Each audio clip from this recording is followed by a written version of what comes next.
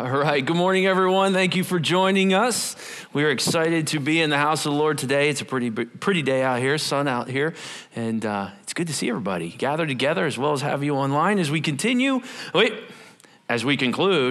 our 2 Peter series. How many of you have joined us through the 1st and 2 Peter now? And here we are on the concluding chapter. And there's only 3 chapters in 2 Peter. So if you're like, hey, that went kind of fast. Well, that was what I got to work with. And so it's been a great series so far. I pray it's really blessed you. And I pray as we conclude it today, whether you have your journals here or not, you can work through a lot of the great text that we're going to be working through today. And hey, read Jude. I know Jude is in your journals, so you can read that on your own, study that out. I don't have that planned out yet, but maybe one day. So keep that fresh as we continue our hike today. We're resolved down the road less traveled. And isn't it interesting how Peter is really beginning to comfort his church and not only comfort them in that warm pastoral tone we've been talking about 1 Peter, but now we really see him like kind of going, hey, resolve. And a lot of times when we hear resolve, we think try harder, but Peter's more hold on.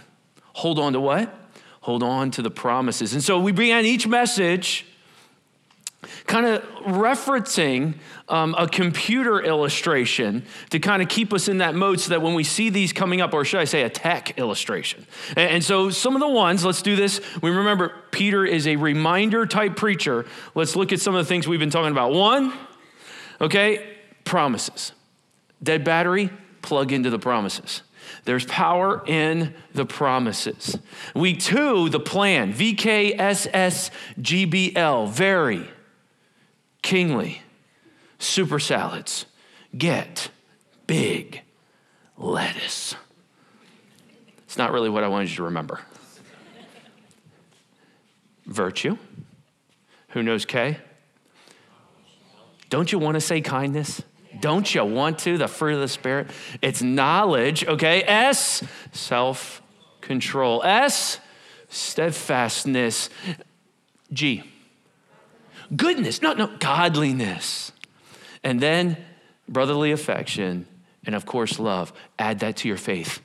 Peter says, I don't want you just to come to know Christ as your Savior, although that's great. Add to your faith. Are you growing spiritually right now? Which one of those letters could you use a little bit more of? And then provision. You've been given everything you need for life and godliness through the word of God. Let that serve as your filter. We had some people changing their filters. Sometimes we need to update our filters. But this reminded us why some people just reject the truth of Scripture because they have a filter up. I don't believe it.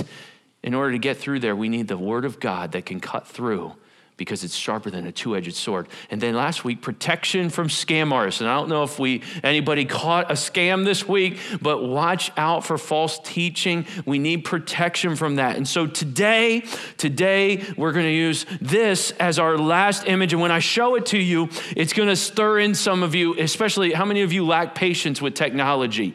You go from really godly to really worldly in seconds, right? When technology doesn't behave the way it should. So this one's going to bother you. Any gamers where you gotta do some of this stuff and you gotta take and wait, you got a new game and it's gonna take forever to this. Look at, oh man, doesn't that hurt to look at? And you ever notice like sometimes it stops and then it moves slowly and then stops and you wonder if it's moving at all and then you wonder if it's broken? How many of you, the second something buffers, you close it out, you're done? I'm not buffering, I refuse to buffer. I will not wait, right? I could put the buffer symbol up, but that would really make us frustrated. But we wait for things to download. Kids, you ever get a new game and it's got to download onto the hard drive of your, and hey, technology is getting so much faster now. Where downloading, it seems to be occurring faster than ever, where we can at least see the bar move. But have you ever started a download and it says 10 hours, and then a second later it's 4 hours? And you're like, come on, get some consistency here. And before you know it, it's 40 minutes. Wait, I might just stick around to see if it's 5. Things are downloading so much faster now than they used to. But I want to tell you something. Young people and college students, you just listen up. You're going to hear wisdom today from the pulpit. Back in the 1900s, when I grew up, We didn't have all these fast speeds, okay? We didn't have all this good stuff. And we used to have to go get an internet resource at college. And so we'd have to go to the internet room or the internet cafe. That made it sound more fun, I think. And so you couldn't just have your library books. You couldn't have just your classroom books. You had to have an internet source. And so we'd go to this stupid thing called internet, like anybody's going to use this in the future. We turn on our computers, and this is what we would hear. Who's this speaking to? Oh, how many of you remember that? All right? And we'd wait, and we'd wait, and we'd wait. And it would sometimes go through, and sometimes it wouldn't. Because I got internet. Okay? And we'd celebrate that. Now it's like, Mom, the internet in the house isn't working fast enough, you know? I mean, we got 5K, all this stuff, you know? I used to have hair before all the technology in our house, you know? And like all these things going on we have no idea about, but technology is so much faster, so much smoother. But we can all know what it feels like to watch something load. You know what's interesting, though? Spiritually speaking, it seems that this is Peter's perspective of time. Now, stay with me for a second. It seems as if Peter wants the church to look at time like that. For example, there was a beginning and there's an end. It had a start, and God worked in that start. He created. There's a present, and then there is a future. And Peter seems to know how the future ends. And so he looks at time like it's loading, because he seems to have a grasp that God exists outside of time and views the things of this world as having a start and having a finish before eternity fully is realized. And with that view, you could argue where we are on the bar, from the time God began it to the time when he will end this part of earth and there will be a new heavens and a new earth. Where is that time period? How can I have this mindset? Because things take time. And I want to be a person that respects the time, understands the times, and lives with that perspective. I'm going to open the back door to our church for a second. Some of you remember the Echo Holy series, okay? I want to show you just one rendering our video team did, okay, that they had to get downloaded. You recall this. Go ahead and show it behind me. You remember this? And I will go in sometimes and I'll talk to our tech director and our videographer director, Kent Groover, and I'll say, hey, like, can we have the thing like come out of Echo Holy or go into it? Like have one part go in and one part go out. And sometimes he doesn't appreciate when I come in the room, even though we're dear friends. Because he knows what I'm coming with. He goes, well, Chris, honestly, I could do that, but that took 12 hours over 3 days to render fully. Now, please understand, he's not sitting there for 12 hours, 3 days looking. He said it takes time to render in the background. So after I create the image, it needs time to render. And so what sometimes, and you can see the production level of communications is sometimes delayed because of rendering time. And it takes patience to let it out. And what seems like a no big deal to me, it should have already happened. He's going, this takes some time. And the opposite is true. That probably took forever, right? Actually, no, I got that done in like 1 second. Just loads up right away. So I think it's important for us to have this view, especially as we open up the last chapter, that Peter is going to be talking about the last days. And these last days, are we close? Is the bar almost full for our time on this current earth as we wait the new heavens and new earth? Let's read in 2 Peter chapter 3, the perspective we are to have as the download, if you will, is filling up. Heavenly Father, use this text today to encourage us, inspire us, but I really think Peter wants us to change and make sure we have the right perspective. that when God says he's going to do something, if he did it in the past, that means he's doing it in the present, and he will do it in the future. God, your servant Peter was so determined to remind his believers that were listening to him how important it was for them to hold on to the promise. And there seems to be a promise that we can't lose hold of if we're going to properly live, especially if we are the generation that is in those very last days. We pray these things knowing you're faithful. We pray these things knowing we see many of the signs of the time, and praying also, Lord, that we will be responsible with how we live if that download is almost done. We pray all these things in Jesus' name. Amen. Hey, if you got your Bibles or your journals, it's chapter 3, 2 Peter. And he starts by saying, this is now the second letter that I'm writing you, beloved. Oh, I love you, but this is the second one. And in both of them, I am stirring you up, our sincere mind, by way of what? Reminder. I am stirring you up. You can circle that if you got your journals. Put arouse, to wake up, to arouse, to take someone who is sluggish and wake them up. It carries the idea of wake up. Now let's look around the room real quick and see who needed that real quick here. Now you know what falling asleep looks like in church. It begins like with a head bob, right? And see, now if you fall asleep, I don't take it personally. I figure you came in here, it's comfortable in here, and you needed a break from a long week. So you go ahead and crash.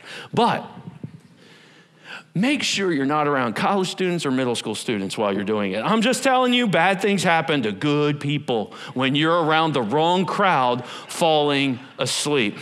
I can think of a situation when I was in college. I was not the author of this prank. I've shared this with the church before, but if you're newer with us, maybe you haven't heard it. I went to a Bible college. I graduated Penn Ridge High School, went to a Bible college to study, to go into ministry. And it really shocked me. The teachers prayed for us before tests. I was like, what? You're praying for me? Then why are you punishing me with this test if you're going to pray for them? But I was blown away by that. But I was also encouraged that they would take the time to pray for us. So it was not uncommon, especially at Bible college, for somebody to pray for class, okay? During class or before a test or a quiz, or the teacher would begin class, and sometimes the students would pray. Well, this specific class, it was getting long, it was getting warm, and people were getting tired. Because, you have really good sleep patterns in college, right? And one of the guys in the class, he was doing the whole, the arm on the head, that one? And he's out. Well, you know what the guy did next to him? Hey, teacher told you to pray. What? Yeah, stand up, pray. Heavenly Father, Lord, thank you. And now the class, even the girls who weren't really in awe are like, oh my gosh, you guys did not do that. And it was like, the teacher's like, seeing the class's reaction. And so this guy goes on and he's really flowering it up, Lord, just thank you for our teacher, Lord, and he stops. He sees everybody now is smirking and laughing. And he looked at the teacher. He looked at the guys around him. I didn't get asked to pray, did I? No, and everybody's laughing. Oh man, you play jokes on people falling asleep, especially in college. I joke with my older son about some of the stuff he said, Dad, we would go to jail now for some of the stuff you guys did. One time we pulled up, I'm going to just have a little bit of fun for a second. There was a tractor trailer at a stop, okay, at a road stop, and we were driving long distance. My buddy in the front of the car fell asleep, and my buddy in the back says, hey, let's act like we're hitting a tractor trailer and scream and stuff. I'm like, okay. So we pull into this gas stop, and the tractor trailer's sitting there. So we pull up to the parking lot, looking at the tractor trailer. Don't try this at home, kids. And we're like, okay, you ready? Yeah, ready. And so I just drove forward and I stopped and I go, ah, and I hit the horn, ah, and my buddy goes around, ah, he wakes up. Oh, his face, you almost felt bad. You ever scare somebody so bad, you're like, I'm sorry, man. He was like, oh, he sunk down in the chair. Oh.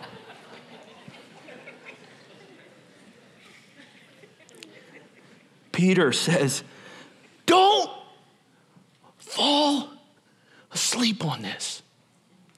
I'm going to stir you up. as a way of reminder, and I want to appeal to your sincere mind.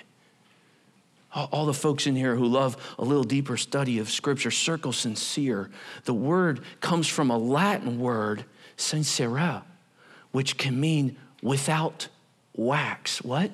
Let's bring in some historical background to that, right? Without wax. What's that talking about? See, now in the time of Peter, one of the things pottery salesmen did, if there was cracks in the pottery, they wanted to sell it at full price. So they would take wax and they put it into the cracks. Oh, so gorgeous, right? And so the word sincere in its Latin root means, ready? Without wax. So without anything that is not complete and authentic. I want to stir up in you, in your authentic and sincere mind. And the idea what they would do is they'd hold the pottery to find out if this has been done, if wax has been put in it. They take the pottery, ever give a big bill to somebody in the register? They go like this and hold it up to the light. They would take the pottery and hold it up to the sun. And if it showed any cracks in it, it is not sun judged. That's what it was called. Sun judged. Peter goes, I want to talk to you and I want to appeal to the authentic person of not only who you are, but I want to wake up in you and I want to remind you of how important this is, that you should remember, he continues, the predictions of the holy prophets and then the commandments of the Lord Savior through your apostles. I want to remind you of the predictions of the holy prophets, of how they predicted what? The Messiah. They predicted how Jesus would come. They predicted Bethlehem. They've also predicted how this earth will end. And Peter's big on, if they weren't wrong last time, what makes you think they won't be right about what they say will occur in the last days here on earth? Reminders. Peter, you love reminders. And I started thinking, what is an object that we all would look at and say, oh, that's a tool of reminder? And I was working through this and thinking through what would be the thing that we use to remind us. We set alarms, we do all this, and then this came to mind. And I'm going to hold it up. If you're listening, you might not see it, but I'm going to say what it is. Has anybody seen this before? I mean, why do you use these? To remind you, to make sure you do it today. I'm holding up Post-it notes. How about you hold it up the right way, Chris? Post-it notes. This has become so much part of our society. It's kind of the equivalent of a paper clip. Even if another brand makes it, you call it a sticky note or a Post-it note. Why? Because this has become such a massive part of our society. How many of you have a computer or a desk at home with these everywhere? How many of you have a Bible that might look like that, right, underneath it? How many of us leverage these sticky notes because they're great? They stick to things and don't wreck what they stuck to. I mean, that was the problem. I mean, if I glue this to my Bible, I got problems. But these sticky notes are great. I don't wreck the pages. And so sticky notes took off. Do you know the history behind it? Was anybody reading about them this week? Okay, just me? I checked it out. They're not that old. They're only from the 80s, okay? So they're not that long that they've been out there. But Dr. Silver, he worked at 3M. You ever hear of that company? He invented the stickiness, or what he called microspheres, that would able to stick something. But it wasn't until Art Fry, another engineer at 3M, listening to his presentation, who was having trouble. See, he played music and he would mark up his hymn book at church. And what would happen is he would use cards in there and they'd fall out, and by Sunday he wouldn't know where he marked it. And he wanted something that he could stick in there, but it wouldn't wreck his hymn book. And he was listening to these microspheres and this presentation, and he went, bing. And they created Post-it notes. They made a little money doing it because people use them all the time. They're reminders. It's as if Peter wants to make sure, if I'm dying, and he thought he did, I want to leave behind some things to remind you. What, Peter? You're getting me kind of nervous. What should we be reminded of? Know this, he says. First of all, that means preeminence. Scoffers are going to come in the last days with scoffing, following their own sinful desires. The closer you get to the end times, the more people are going to mock the things of God. They won't even just be like, oh, that's a nice truth. They'll actually make fun of it. Don't be surprised, college student, that more and more people who claim to have knowledge, which knowledge does what? Puffs up, right? The knowledge of God should humble us. But knowledge puffs up, the Apostle Paul told me. It makes us proud. It makes us the judge of Scriptures. And he says, and not only be judges of Scripture, they'll begin to scoff it. They'll mock it. This ancient, irrelevant book of folly these people follow because they won't stay up with the current times. Young people, that's a tool of the devil to trick you that you're stupid. It's also a tool of salesmen. They want you to feel like you're an absolute fool for not buying that car. How could you not buy it? I mean, because if you walk out feeling shame, you might be tempted more to guilt. The enemy works that way, and there's awesome car salesmen. Thank you for being who you are out there. But the enemy, his goal is to mock things and to make you feel foolish and stupid. Mockers will come. And what is a scoffer? One scholar said, someone who treats lightly what ought to be taken seriously. Can I ask you a quick question? Is there anywhere in your life that you're treating something lightly that you ought to take seriously? That you'll find out a few years from now that you should have taken more seriously? That's what a scoffer is. They almost mock. I know, Mom, I'm fine. Leave me alone. I know what I'm doing. I don't need no boss telling me. Scoffers don't want to hear it. And see, what the Bible does is it will point out where we want our sinful desires to be fulfilled. And when someone's being told they can't do something, they go into anger, defense, and then they can even get to a point of mockery of it. Is there somewhere in your life where you're treating something lightly you ought to take more seriously? Maybe in your finances? Maybe in your diet? Maybe in your relationships? Maybe in your parenting? Maybe in the way you deal with other people? You've been taking it lightly, but you need to take it a little more sincerely. What do they say? Well, they say, where's the promise of his coming? For ever since the fathers fell asleep, all things are continuing the way they were from beginning of creation. Nothing's ever changed. You Christians, you walk around, you believers, even back in Peter's day, you walk around like God's coming back. He hasn't come back yet. What makes you think he's going to come back? I mean, good grief. My grandpa was watching Jack Van Impe his whole life. He's gone now. I mean, he's not coming back. You'll still hear it today. And Peter goes on to leverage an argument from wisdom that all of us know and could probably complete. But let me pull up a sticky note, and I'll challenge you to see if you know this argument from wisdom. Here it is. It begins like this. The best predictor of future behavior is, anybody think they know? The best predictor of what is going to happen is, now all the coaches in the room are like, oh, just let me talk.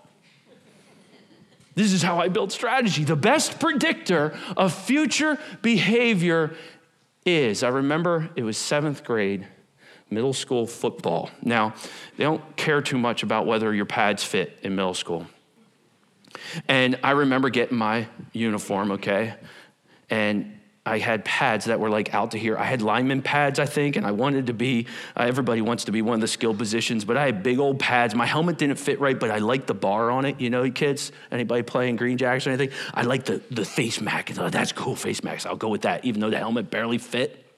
Now I was still budding, let's say, and I had glasses under my helmet, okay, because I wasn't allowed to get contacts yet. That wasn't coming into my family. They didn't trust me with them, that was for sure. And so I'm out there, and this is my first real experience in a middle school football game, and I got on the special team, so I was fine with that. I was kind of newer to sports, okay, and I'm on the special teams, and in practice, it was blow the whistle. We charged down the field and either tag the football to see who got there first, or if it was a player we tagged, we wouldn't tackle and hit our own that much. And it was not ready for the first experience against a real enemy. I wasn't ready. But I looked it. And I lined up, and the kicker went to kick, and he kicked it, and I started running down the field.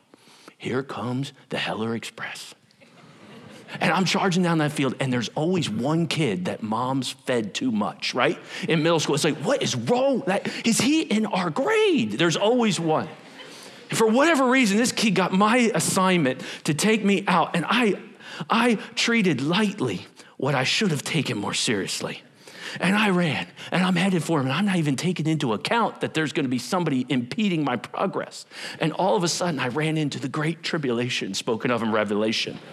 I'm telling you, he hit me so hard. I don't even know what happened. I was flying through the air. The glasses were probably gone. The helmet was twisted. I'm laying on my back. I've got my air knocked out of me, so I'm going, and he's over top of me like, let's go!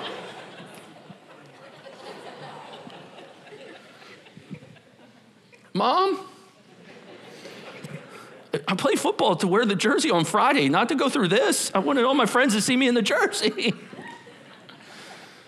My buddy, don't let him see you hurt. Get up. Next time, I'm going to know what to do. I'm going to run down the field. We didn't score till the second half. We weren't very good. This is what I'm going to do. I'm going to run down the field. I'm going to stop. And he's going to fly by me. I'm going to be like tossing me like, let's go. I go run down, and I stop. And he squared me up. I'm like, no, I can't. I went home questioning my life, questioning whether I ever want to play again. And it wasn't until like the third game of the year where I realized if I get more aggressive, it's probably best. But I definitely learned this principle. The best predictor of future behavior is past behavior. If it happened once, Chris, change your plan. But know this, if he trucked you once, he's coming to truck you again. Peter says, listen, I want you to understand something about God. If he said he was going to do something in the past and he did it, then if he says he's going to do something in the future, he's going to do it. They deliberately overlook this fact, he says, that the heavens existed long ago. They say nothing's ever changed, but they overlook, and the word is deliberately overlook. They forget purposely. Ladies, do you have a husband like that? He forgets purposefully? No, I don't want to get anybody in trouble. It's called selective hearing, right? But in this sense, the scoffers deliberately overlook that the heavens existed long ago and the earth was formed out of water, Peter says, and through water by the word of God. And that by means of these, the world that existed was deluged and with water and perished. He goes, did you not see that in the past, in the time of creation, that God created the world? One of the things he did was create with water. And he also destroyed with water. So he goes back to the beginning of the load. He talks about the time. And you'll notice scoffers always want to go back to the beginning. And you'll see this a lot. Young people, you see this in college a lot. They go back to the beginning. They want to question at the beginning. Because if they can get you thrown off at the beginning, they can really make it throughout the entire download. But God, in the beginning, he said, let there be an expanse in the middle of the waters and let it separate the waters from the waters. And God made the expanse and separated the waters that were under the expanse from the waters that were above the expanse, and so it was. And God called the expanse heaven, and there was evening, and there was morning that day. Peter says he started with water, and he judged with water. By the same means, this is what he did in the past. He said he was going to judge the sin, and he did it. Then what makes you think he won't do it in the future? So he continues, but by the same word, the heavens and the earth that now exist, let's go to the present. The same heavens and the same word that now exist are stored up for fire this time, not water. God sent the rainbow to say, I won't judge with that way again.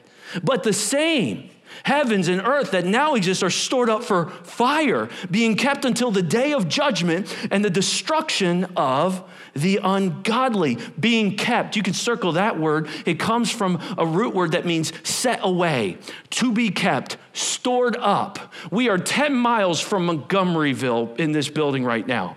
Do you know you're standing on a continent or a crust that's about 10 miles from lava and hot, 10,400 degrees, 12,400 degrees fiery underneath? That's how far it is. That's not that very far. And Peter's saying this whole thing is stored up for fire. That's how God's going to judge sin on this earth. But do not overlook. Don't miss this. Get out a sticky note, if you will, and write this down. That with the Lord, one day is as 1,000 years, and 1,000 years as one day. Clearly figurative language to say God exists outside of time. And please understand those mockers who think just because God hasn't returned yet, that means he's not going to. He says this, the Lord is not slow to fulfill his promises. Some count slowness, but is patient towards you. Why? Not wishing that anyone would perish, but that all would reach repentance. One of the reasons God is showing patience is so that people come to a saving knowledge of him. One day is like 1,000. 1,000 is like one day. God exists out of time. And the best way I could thought to illustrate that is to pull up our loading thing and look at this. If we're in the present time and God's watching this, have you ever watched a YouTube video? I'm sure you have. You've been outside the time of that YouTube video. You saw when it starts and you saw how it's going to end. Some of you determine whether you're going to keep watching based on how long it's going to be. And for some of you watching it, it goes by really quick. And for some of you, it takes forever. But Peter says, I'm not worried about your perception of time. God's perception of time is what you think is taking forever. He goes, this is like one day. And his patience is so forbearing, for he wishes more people to hear the good news and accept it. He's patient towards us. He gives us a chance to store up more rewards even for that day. But he exists outside the time, like he's watching something that will start, and he knows how it will end. And nothing, Job says, can thwart the plan of God. And then Peter shifts to the future. The best predictor of future behavior is past behavior. We've looked into the past. If God created the world with water and he judged it with water, if he's being patient right now for he wishes salvation, what's going to happen in the future? Peter says the day of the Lord will come like a thief. Thieves don't go, hello, I'm here, unless they're like on World's Dumbest Robbers or something. It comes suddenly, and the heavens will pass away with a roar, Peter says.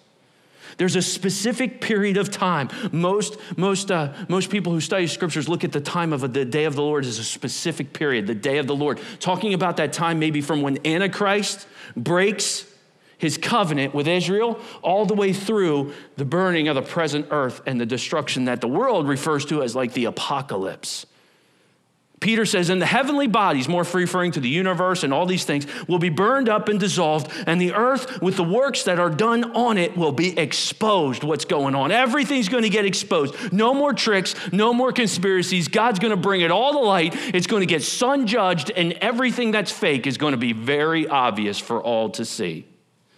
Since all these things, he says, are thus to be dissolved, what sort of people, church, are you to be in lives of holiness and godliness? Because you're waiting for the hastening and the coming of the day of God, because of which the heavens will be set on fire and dissolved, and heavenly bodies will melt as they burn. There's a loading going on. And the way this ends is God judges sin on this earth. Most specifically during the time of the tribulation. And Peter says, don't sleep on this. Don't sleep on this. Wake up! This is going to happen. Yeah, but it hasn't happened in so long. But it will happen. And don't take lightly what must not be taken lightly. Don't scoff at this. It's going to come, and it's going to come quick. It's as if the download was going real slow for some of you, and boom, right to the end. And so Peter starts talking about this, and I thought, many of you traversed through Revelation with us in the 7 series. I thought I'd do a brief overview of those last days and how we worked it out in the interpretation that we use as our church. It begins with a rapture. 1 Thessalonians talks about it. It comes out of nowhere. It's called imminent in Scripture. It says this, for the Lord himself will descend from heaven with a cry of command. One day the sun will rise on the last day. And it will be the beginning of the rapture, not the last day, but the rapture.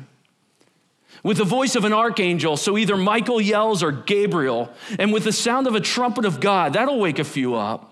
And the dead in Christ will rise first. He was comforting them. Many was like, well, those who have died already, will they be a part of this? He says, yes, they will. Then those who are alive, who are left, will be caught up. That word comes from a Latin rapturo, which we get the word rapture. Caught up together with them in the clouds. The Lord doesn't come all the way to the ground like he does in the second coming. He meets his church in the air. And so we will always be with the Lord. Therefore, terrify one another with these words. Encourage one another, it says. And unfortunately, preachers have used that even to terrify. When it's encourage, well, how come the rapture is encouraging? Why is it encouraging? Because I don't have to be here for all the garbage that comes after it.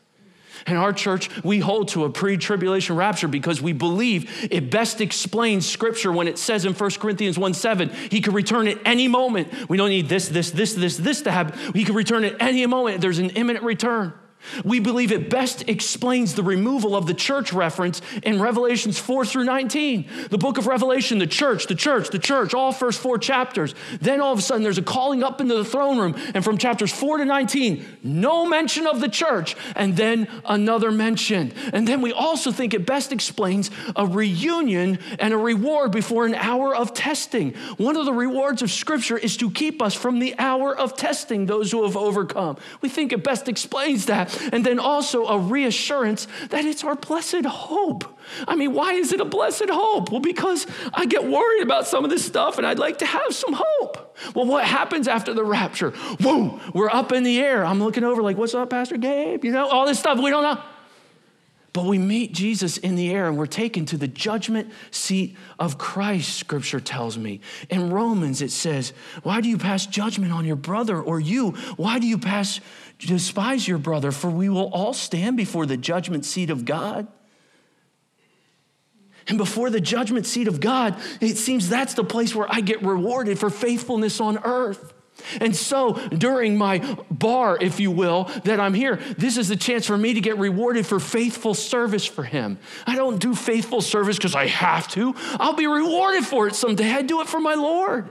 It seems to be the place we're rewarded for living out the Great Commission. There are certain crowns for those who lived out that Great Commission and shared the gospel on earth. It's the place of reward for victories over sin. When you accomplish in victory, take victory over something that's kind of out of hold on you, it seems to be that there is reward at that time at the judgment seat of Christ. There's a reward for a controlled tongue. Yeah, every man will give an account for every foolish word spoken. Where do you give an account?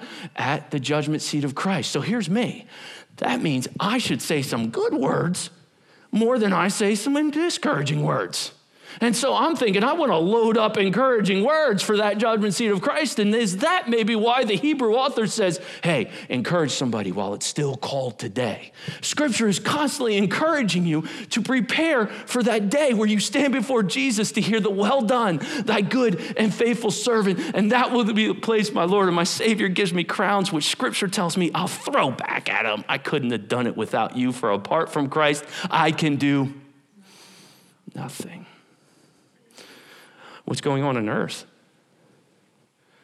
I mean, if all the Christians are called up, what's going on earth? Well, in my humble opinion, the United States, with all the believers in it, probably turn into a third world country overnight. Everybody's going to be crying and looking for a leader. They'll take anything. And Scripture talks about this Antichrist, one of the most charismatic, unbelievable, powerful speakers, leaders ever, will take over and begin to reign. He'll lie to the Jewish people. He'll break a covenant with them 3.5 years into a 7-year tribulation on earth where the demonic realm is unleashed onto the earth. We've been talking about Peter, how one of the angels or a few of the angels have been chained up in the abyss. One of them is released, the book of Revelation tells me.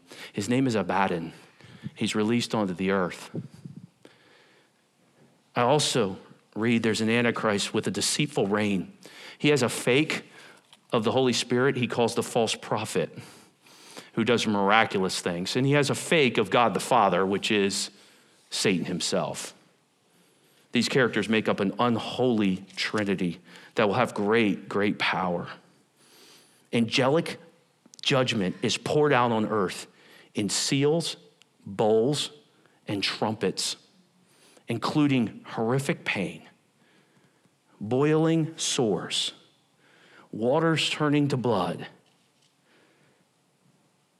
a terrible time of judgment on sinful man. Revelation 6 says, now I watched when the Lamb opened one of the 7 seals. It's the title deed to earth, seals on a scroll. Jesus is the Lamb. He opened it, and I heard one of the 4 living creatures say with a loud voice like thunder, "Come!" And I looked, and behold, a white horse, and on his rider had a bow, and a crown was given to him, and he came out conquering and to conquer. Jesus is the only one who belongs on a white horse. This fake, the Antichrist, will conquer as a complete fraud of the real Jesus Christ. When he opened the 2nd seal, I heard a 2nd living creature say, "Come!" And another horse, bright red, its rider was permitted to take peace from the earth so that the people should slay one another, and it was given him a great sword. Incredible war. Revelation 6 says, when he opened the 3rd seal, I heard a living creature say, "Come!" And I looked, and behold, a black horse, and its rider had a pair of scales in his hand. Economic collapse will become mighty into the time of the great tribulation. When he opened the 4th seal, I heard a voice from the 4th living creature say, "Come!" And I looked, and behold, a pale horse, and its rider's name was Death, and hell followed him. And they were given the authority over 1/4 of the earth, so to kill the sword with famine and pestilence and wild beasts of the earth. He looked at the 6th seal, and there was a great earthquake, and the sun became like black as sackcloth. Imagine the world without a sun. Terrifying. The full moon became like blood, and the stars of the sky fell to the earth as fig trees shed its winter fruit when shaken by a gale. The sky vanished like a scroll that is being rolled up, and every mountain and island was removed from its place. What will be happening on earth? What will the president do? What will the kings do? What will the earth do? What will the leaders do of all of our societies? Then the kings of the earth and the great ones and the generals and the rich and the powerful, basically every scoffer, everyone, slave and free, hid themselves in caves and among rocks of the mountains, calling to the mountains and rocks, yelling, "Fall on us and hide us from the face of him who is seated on the throne and from the wrath of the Lamb, for the great day of their wrath has come, and who can stand?" When they opened up the 7th seal, there was silence in heaven for a half an hour. And out poured the trumpets. See, Jesus came, young people, listen, Jesus came as a suffering servant. He let them beat him, kill him, and he rose again. He is not coming back that way. We joked in the Revelation series, but it's not a joke. He's coming in, and he's coming in hot. His eyes like fire, a sword from his mouth, and he's coming to destroy sin. The tribulation period, Revelation says, men will long to die and can't. But inside that, despite the armies of the Antichrist gathering at Megiddo, and Jesus coming on a white horse, the victor, with the church, I truly believe, reigning and preparing to reign in the millennial kingdom, there is 144,002 witnesses on earth evangelizing, and people are still getting saved in the tribulation. They're still getting saved. They're not part of the rapture, but they're still coming to know Christ, and they are the ones who make up a lot of what goes on in the millennial kingdom that Revelation speaks of occurring after this mighty war. See, a lot of people look at heaven as this one thing, but it seems to be a phase 1, phase 2, absolutely. To be apart from the bodies, to be present with the Lord. There is glorious heaven, but earth has a plan, and it's still downloading. And one of those plans, it seems of Scripture, especially in Revelation 20, that I saw an angel coming down from heaven, holding in his hand the key to the bottomless pit and a great chain, and he seized the dragon, the ancient servant of old, who is the devil and Satan, and he bound him for 1,000 years and threw him into the pit and shut it and sealed it over him so that he might not deceive the nations any longer until the 1,000 years were ended. After that, he must be released for a little while. So there's this time period on earth where the believers are there, but those of us in heaven with our glorified bodies, maybe being able to travel from Jerusalem to the earthly kingdom, back and forth. We know we're reigning with him, Scripture says, but it talks of a millennial kingdom, and we preach and teach a literal millennial kingdom. One, because Zechariah prophecy says it's established on the Mount of Olives. The Jeremiah prophecy says the reign occurs in their homeland. The Daniel prophecy says it occurs under heaven. It's not this mystical thing. The 2 Samuel prophecy says it's an earthly kingdom. And then the Revelation prophecy clearly lays out that it's 1,000 years and doesn't speak in figurative language here, in my opinion, especially. And this millennial kingdom will go on for 1,000 years. I've only lived a certain amount of years, and I feel like I've been here forever, let alone 1,000 years. What will it be like? Well, the millennial kingdom, we get a lot of the information about the millennial kingdom in the Isaiah prophecies. One, it'll be a time period of perfect peace here on earth. Isaiah 2:4, it's the time of refreshment, it's called. Things will be restored and brought back. Maybe everything will be called a I don't know. But it'll be a time of perfect peace, of his increase, the government peace, there'll be no end, on the throne of David and over his kingdom, to establish it and uphold it with justice and righteousness. Jesus will be ruling on earth. I don't think you'll need CNN or Fox News. The news will be like, okay, Jesus and David made a ruling and it's awesome. Have a great day. I mean, this is insane. This is so awesome to read about the millennial kingdom that we hear that it's a place of stunning well-being. Listen to what it says about the children. The nursing child shall play over the hole of the cobra, and the weaned child shall put his hand on the adder's den. They shall not hurt or destroy in all of my holy nation, or holy mountain, for the earth shall be full of the knowledge of the Lord as the waters cover its sea. It's like a return to Eden, but don't think we're going to lose all the technology that we have. A lot of this stuff is sin cursed, but there'll be no sin thing on this curse. It'll be lifted as we see a restoration of all things. There'll be zealous worship, Scripture says.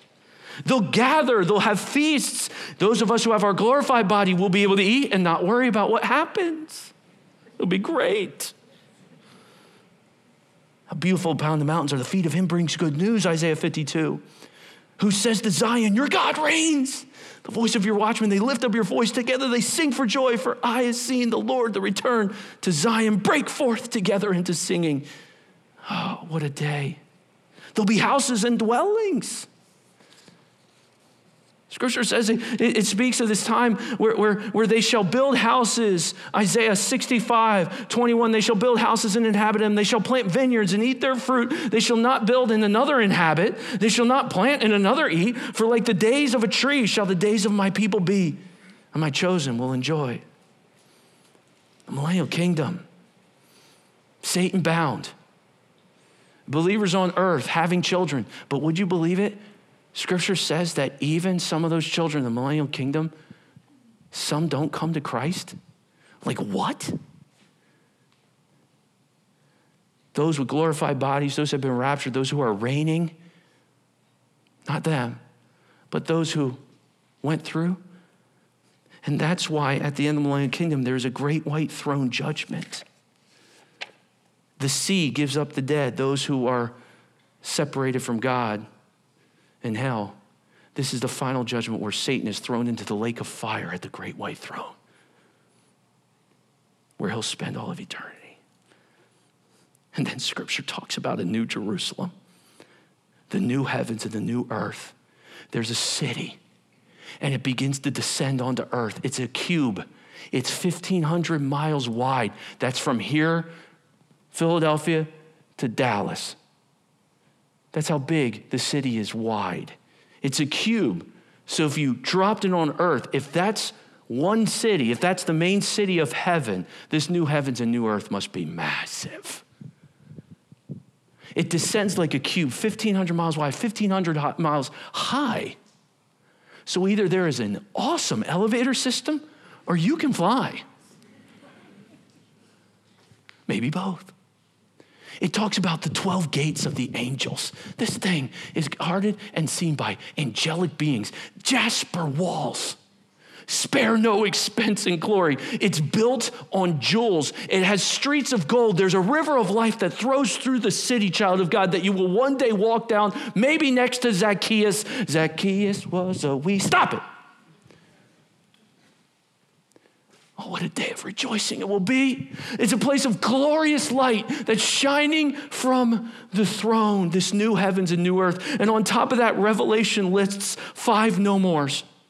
No more evil, no more death, no more mourning, no more crying, no more pain.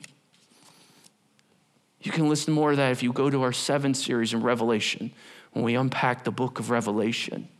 And Peter says, based on all of what Scripture gives us in prophecy, according to his promise, we are waiting for a new heavens and a new earth. According to whose promise? According to his promise. If he said he was going to do it in the past and he did it, if he says he's going to do it in the present, he's going to do it. And if he says he's going to do it in the future, he's going to do it. The best predictor of future behavior is past behavior. Even so come, amen? Even so come.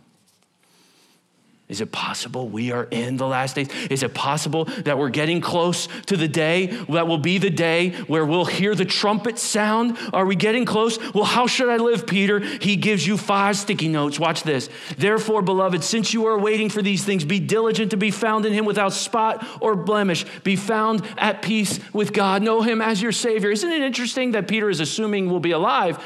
Even more reference to a possible rapture, that you'll be found at peace. And count it all the patience of the Lord as salvation. See God's patience as opportunity, just as our beloved brother Paul also wrote to you according to the wisdom given him, as he does in all his letters when he speaks in these matters.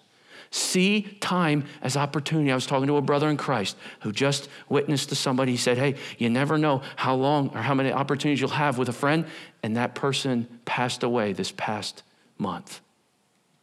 He said, I'm so glad I shared. I don't know if they came to Christ, but at least I took the opportunity. Peter says there are some things in them that are hard to understand. The Scripture is hard to understand. Don't fight with others. Good Bible-believing believers that disagree on certain things. There's things that are hard to understand. But the ignorant, they take it unstable and they twist it to their own destruction as they do the other Scriptures. Filter out twisted teachings, Peter says. This is how you ought to live if you think it's close to the end. You therefore, beloved, knowing this beforehand, take care that you are not carried away with error of lawless people and lose your own stability. He says, remain steadfast in the truth. And then, our favorite verse in Peter for many of us. Grow in the grace and knowledge of our Lord and Savior Jesus Christ. To him be the glory both now and to the day of eternity. And all God's people say, amen. What a great 2 books. Where are you at? You know, I believe we've all been given a day when we start and a day when we finish. Scripture tells me the Lord has my days numbered. And I don't know where I'm at. Maybe I've lived most of my life. I don't know that. But I want to live in the light of eternity. And I want to hold on to the promise. Look at this. Hold on to the promise and hold tightly to the hope we profess. For he who promised is faithful. You know, we've had this rope. I've pulled it out quite a bit in this series. We've been talking about resolve. We've been saying, we want to resolve to try harder. We want to resolve to hold on tighter. And I've referenced this rope being like that of a ski rope up a mountain. It's powered and it pulls you. And you hold on and it takes you. And it pulls you forward. We say we got to hold on. Even when we are losing balance. Even when life hits us out of nowhere. We hold on to the promise. Even when people mock us and say, your Lord isn't returning. You guys are just a bunch of religious people using it as a crutch. You hold on. Because he who is faithful in the past, you can best believe, Peter says, will be faithful in the future. In our final minutes of our message, I want you to look at this rope differently right now. I want you to call it a timeline in your head. Let's let it represent our lives both on earth and in eternity. Would you take this rope mentally and make it go all the way around? Follow the crown molding if you like. Go around 10 million times, could you? That'll be eternity. This is your time on earth. That's it. That's your time on earth. Peter says it's got to start and it's got to stop. And this is how God views all of eternity. God, how come you did? Hold up a second. What were you saying? And the great God of the universe, he loved me so much, he died for me, even though this is me. Peter says, this is what you are. You're a vapor. James says, you're a vapor. Come and go. God loved me so much that he died for me, even though that's my life in comparison to all of eternity. And God fulfills his promises before I was there and far beyond. I got you. Trust me. Now, what folly is it to gain the whole world and lose your soul? What folly? To gain the whole world that's going to be burned up anyway and lose all of eternity. And if you're the devil, you know that. And you're trying to make sure we all think more about this little time than all of this. Peter says, don't you dare. Hold on to the promise that he who is faithful will remain faithful. If I say I'm coming back and I say how I'm going to do it, I'm going to do it. Are you here today and you're not sure if you're holding on to this rope? Pray with me as we close. Heavenly Father,